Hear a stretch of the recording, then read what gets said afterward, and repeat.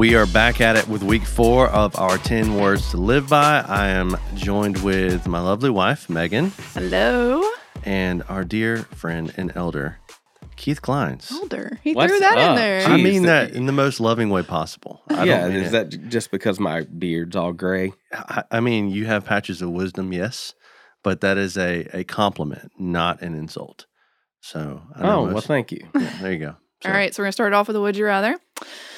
As always, would you rather every time you sneeze, a bee pops out? One bee. Just boop. One bee pops out. Or every time you toot or fart, whatever you prefer to say. Every time you toot. That is so proper. It smells like cotton candy. And it's also like purple.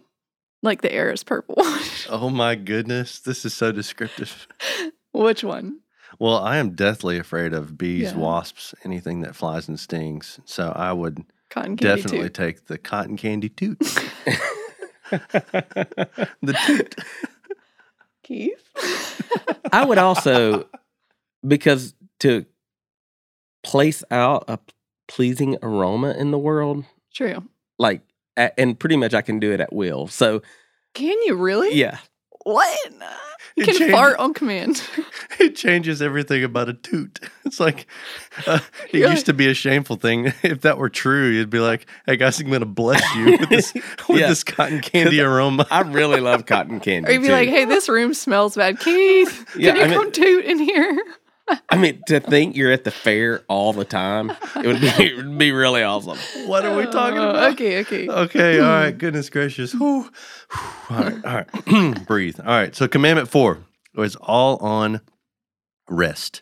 I'm going to read it. It's Exodus chapter 20, verses 8 through 11. Remember the Sabbath day to keep it holy. 6 days you shall labor and do all your work, but the 7th day is a Sabbath to the Lord your God. On it you shall not do any work, you or your son, your daughter, your male servant or your female servant, or your livestock, or the sojourner who is within your gates. For in 6 days the Lord made heaven and earth, the sea and all that is in them, and rested on the 7th day. Therefore the Lord blessed the Sabbath day and made it holy. That was our rest right there. Yeah. It feels awkward. That awkward 2 seconds, right? So talk to me about rest. What is your idea of like the dream off day? What does it look like for you two? Ooh, your favorite off day? I love the beach. So mine would just be the beach, hanging out, resting, doing nothing. I like the mountains. The mountains. Hiking in the mountains. Just taking a God walk would be nice. A God walk. I like that. Okay. I tend to talk better to God when I walk. Okay, gotcha. I've been thinking about this a lot, the idea of rest, because I'm not good at it, honestly. And as we were reading through this and teaching on it, I'm like, I probably need to be better about this. But I have a question, like, do you guys think rest means like just laying down doing nothing all day? Is rest hiking? What is rest? Is it getting off social media for the day or not looking at your phone for a day? Like, what does that mean? Or for a high schooler, like, what can that mean? Does that mean they gotta just chill all day? What does rest mean tangibly? I've struggled with keeping, the scripture says that he just read, honor the Sabbath day and keep it holy. I don't know. I think I struggle with the holy part. What does holy look like in godly rest? And so I've battled with that from time to time. I've tried everything, being an elder, I used to be very like... Being an elder? Yeah. I used to be very jealous of my dad that he could just sleep anywhere. I'm getting there now. I understand what falling asleep sitting up. It comes with age. It must come with age. But I almost think that God's okay if we just rest our mind. Mm-hmm. I don't know that that's what he means. This is one of those things that I've really struggled with through my Christian walk. For sure. It's complicated. Like we were having talks about it last night even with some of the students, and I'm like, for me, I feel most at rest when I have gone for a run. I've been outside. And sometimes it's like cutting the grass, or I know that sounds weird, but you're like detached from the world, and it feels, even though you're doing something actively, it feels restful. Like you feel unplugged.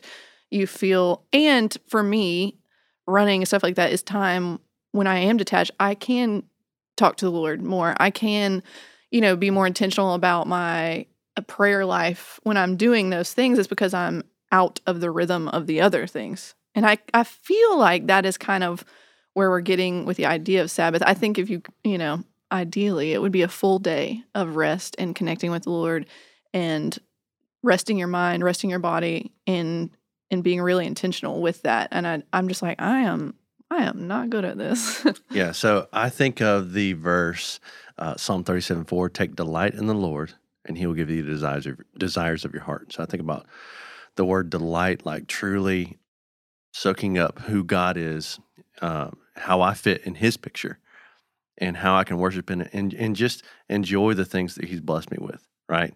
So I think of, with that verse in mind, and I think of the book, To Hell with the Hustle by Jefferson Bethke, where he talks about, I want to say he talks about this thing called pleasure stacking. I'm an Enneagram 7, so this is like my language, where you take your favorite thing. I love food, I love experiences, you name it. So my off day is like my positive motivation for giving it my all in the work week, so that on my off day I can be off and I get to soak it all up. All my favorite coffee joints, my favorite restaurants, experiences, whatever it is. And that is my day of both taking delight in what God has given us, and maybe disconnecting from, I don't know, my phone, technology, whatever it is. Your normal Right. rhythm. Right. Yeah. So like, exactly, like you're unplugging from your normal rhythm to kind of go into a day of vacation mode. Because I guess to answer your question, I don't know that it's just laying on a couch all day. For some people, maybe that's exactly what they need. But someone told me, I would go crazy. Me yeah, too. like I would be stir Mhm. crazy. Exactly. So I heard a long time ago, someone said, if you work with your mind, Sabbath with your hands. And if you work with your hands, you Sabbath with your mind. So I am the one who I work with my mind, and the idea of cutting the grass or doing a project, Working on the Jeep. that is right. Yeah. Working on my car, like that is therapeutic for me. Where most people will go, that was fun. It really was. I Right. can't really explain it. And the weird thing is, the result of doing that, of Sabbathing that way, it brings me joy in the process, but also after the fact. I feel rejuvenated. I feel recharged, refueled, all those things after that. And I know that's not everyone. I'm not saying it's prescriptive. You should do this too. But I have found that, because at one point I felt guilty. Like, oh gosh, that means I can't, if I read the verse at face value and take it literally, well, I can't mow the grass. I can't work on my car. Well, then it's, I'm just being religious. You know what I mean? Right. Like, nope, can't do that. Jesus healed a lame man on the Sabbath. Like, well, I can't mow the grass on the Sabbath. So Yeah. I mean, I tell my wife that I can't mow the grass on the Yeah, these teenagers listen to this and be like, Mom, Dad, sorry, can't take out the trash today. Right. It's Sabbath. But I think, too, some of it is one part that they talked about in the book talks about we have to prepare for it. Like, we have to plan for it. We have to plan to rest.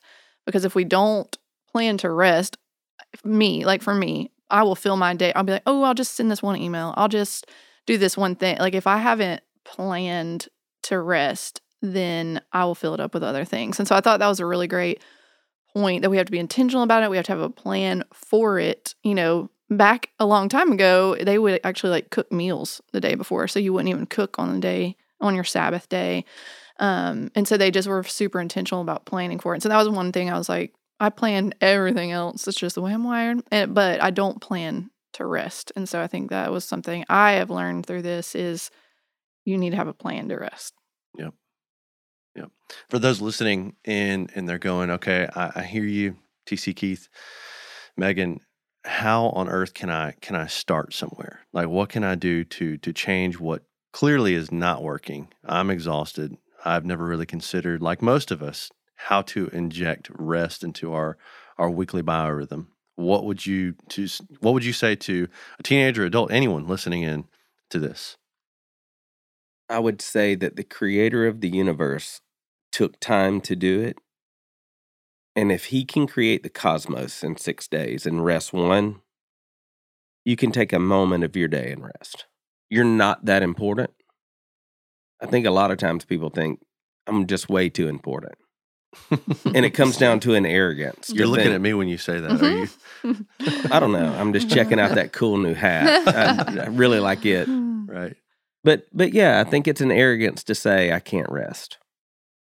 Yeah, I agree. And I think, like again, just the plan for it. Like, if we know we need to do it, we know, like you're saying, the creator of the universe did it, and we are trying to model our life after that rhythm. Like, just be intentional with it. If it is, I mean, I think in the high school, teenage world, a lot of it is going to be sports, school, and your phone. And so if you can break a rhythm with your sport, which I know is hard, your school, and your phone, then I think that's a great starting place. But also, like Keith was saying, the other part is to keep it holy. So if you don't have a practice of reading your Bible, like, be really intentional of that. When you rest, maybe fill it with reading your Bible for, 10 extra minutes, or praying for 10 extra minutes, or giving something up in that time that you fill with something holy, listening to some worship songs, something that is intentionally holy, where you keep that time and that day holy, and you're not just, filling it with nonsense, but Right. you're actually pointing it back to resetting your heart and your mind on what really matters and who really matters. Yeah. Someone asked me last night, so does that mean, I can't remember what she said, but does that mean I can't do anything on my off day? And I don't think it's so much like for us to take it literal as in like, don't lift a finger, so much as it is to look at the heart of the message there. Like, there's something that has all of us other than God. Maybe it is your sport, your phone. Maybe it's a relationship that, has to have a break, or a pause, whatever.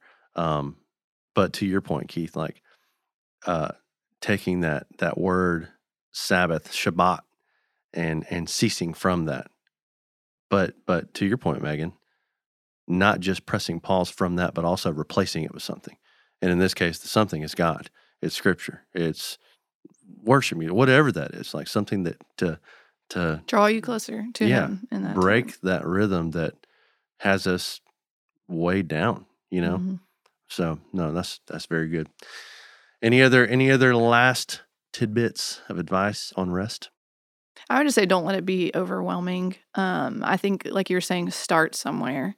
Because I was talking to some of the girls last night too, and they're like a whole day, like do nothing. I'm like, just start somewhere and then work your way towards it. I am speaking to myself here, so I'm not saying that I do this well. But just start with a practice and start this week. Say, hey, on Friday at 8:00 from 8 to noon, I'm not going to look at my phone. I'm going to read my Bible a little bit extra, have a plan, and start there. Yeah, keep it. Make it an appointment. Put it on your calendar. So it's It all comes down to discipline, just like life. So true. Yep. So true. All right, guys. Well, thanks so much for tuning in to week 4 of 10 Words to Live By. We will see you next week.